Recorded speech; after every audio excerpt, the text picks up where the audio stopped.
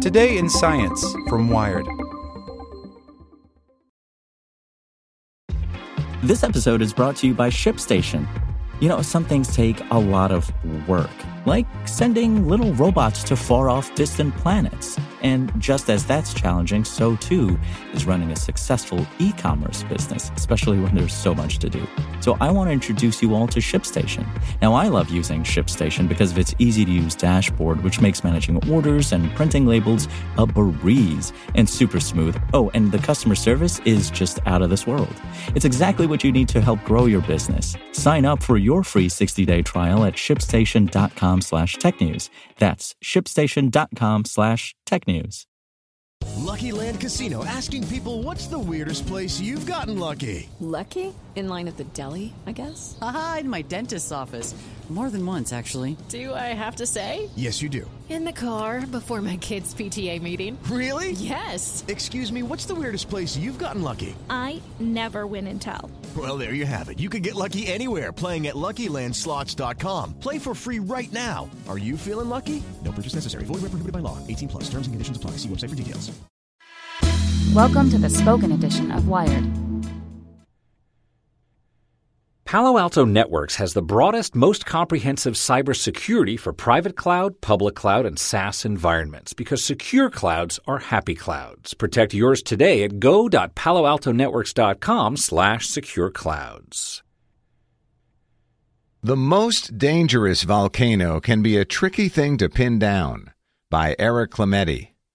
I know you've all seen lists like this before. What is the world's most dangerous volcano? Most of the time, that discussion devolves quickly into something about supervolcanoes, which is very exciting and all because they can generate massive eruptions. However, they're far from being the most dangerous volcano. But wait, what does most dangerous even mean for volcanoes? Are you talking about a volcano that is most active? That would be Kilauea in Hawaii, and that's far from most dangerous. What about the biggest volcano? Well, that's hard to quantify, but maybe it would be Yellowstone, and you'll see why it is definitely not the most dangerous. What about largest eruption? Even that isn't the best measure of most dangerous because some very large eruptions have been in the middle of nowhere. So what would I consider most dangerous? It comes down to a few key factors. 1. What is the volcano's eruptive history? Numerous voluminous explosive eruptions in the last few thousand years is a sign that the volcano has a potential for significant impact on its local environment. There might even be a few volcanoes that produce mostly lava flows that could make this cut. This also gets at the type of volcano and the type of magma erupted. Cinder cones are much less likely to cause widespread destruction versus a compound volcano or caldera. Think of this like volcano, a cinder cone and lava flows mostly, versus Dante's Peak, a compound stratovolcano. Volcanoes that erupt basalt are much less likely to cause an explosive eruption, although not impossible, than a volcano that erupts stickier, more silica-rich lava like dacite or rhyolite. 2. How many people live close to the volcano? Being close is tricky to quantify, as the type of eruption will define whether one person who is close at one volcano might not be close at another. In other words, big explosive eruptions with lots of ash that is shot into the atmosphere will impact a wider area, maybe 50 to 100 kilometers out, than one that has lots of lava flows, maybe a few to 10 kilometers out. 3. How closely is the volcano being monitored? Nothing is more dangerous than something that we don't see coming. 4. How well prepared is the area for a major disaster? Nowhere can be 100% prepared, but having plans for evacuations and hazard plans to know where the most impact will be can go a long way to reducing danger. Really, what I consider as most dangerous is a volcano that has the highest likelihood of significant numbers of casualties in an eruption. What is significant numbers? Maybe over 500 deaths? So that got me thinking about deaths in volcanic eruptions over the last 120 years or so. And guess what? We've gotten better at not being killed in large numbers by volcanic eruptions. Now, you can't see this right now because this is audio, but I put together a chart, and here's what it says to me.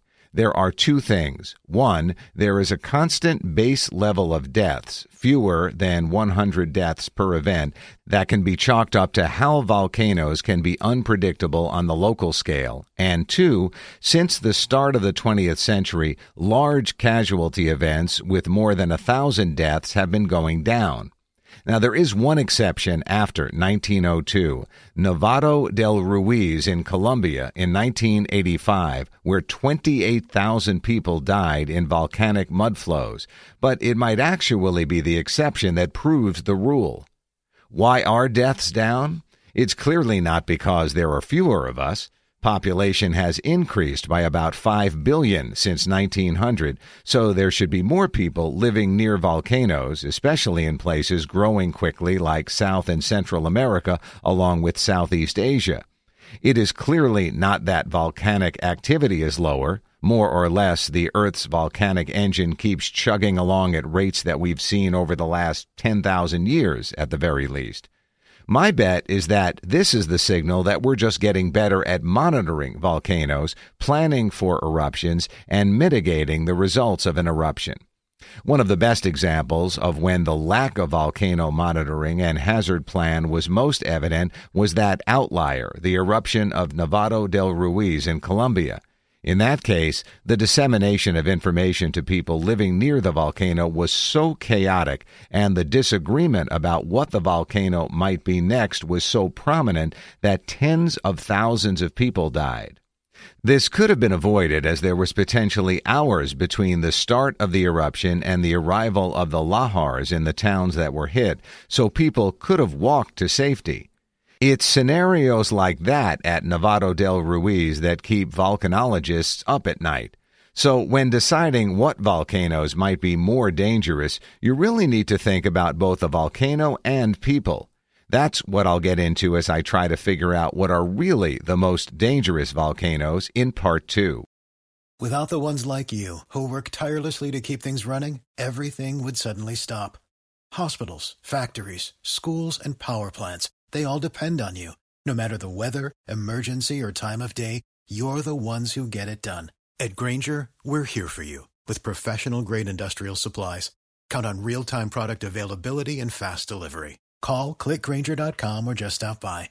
Grainger, for the ones who get it done.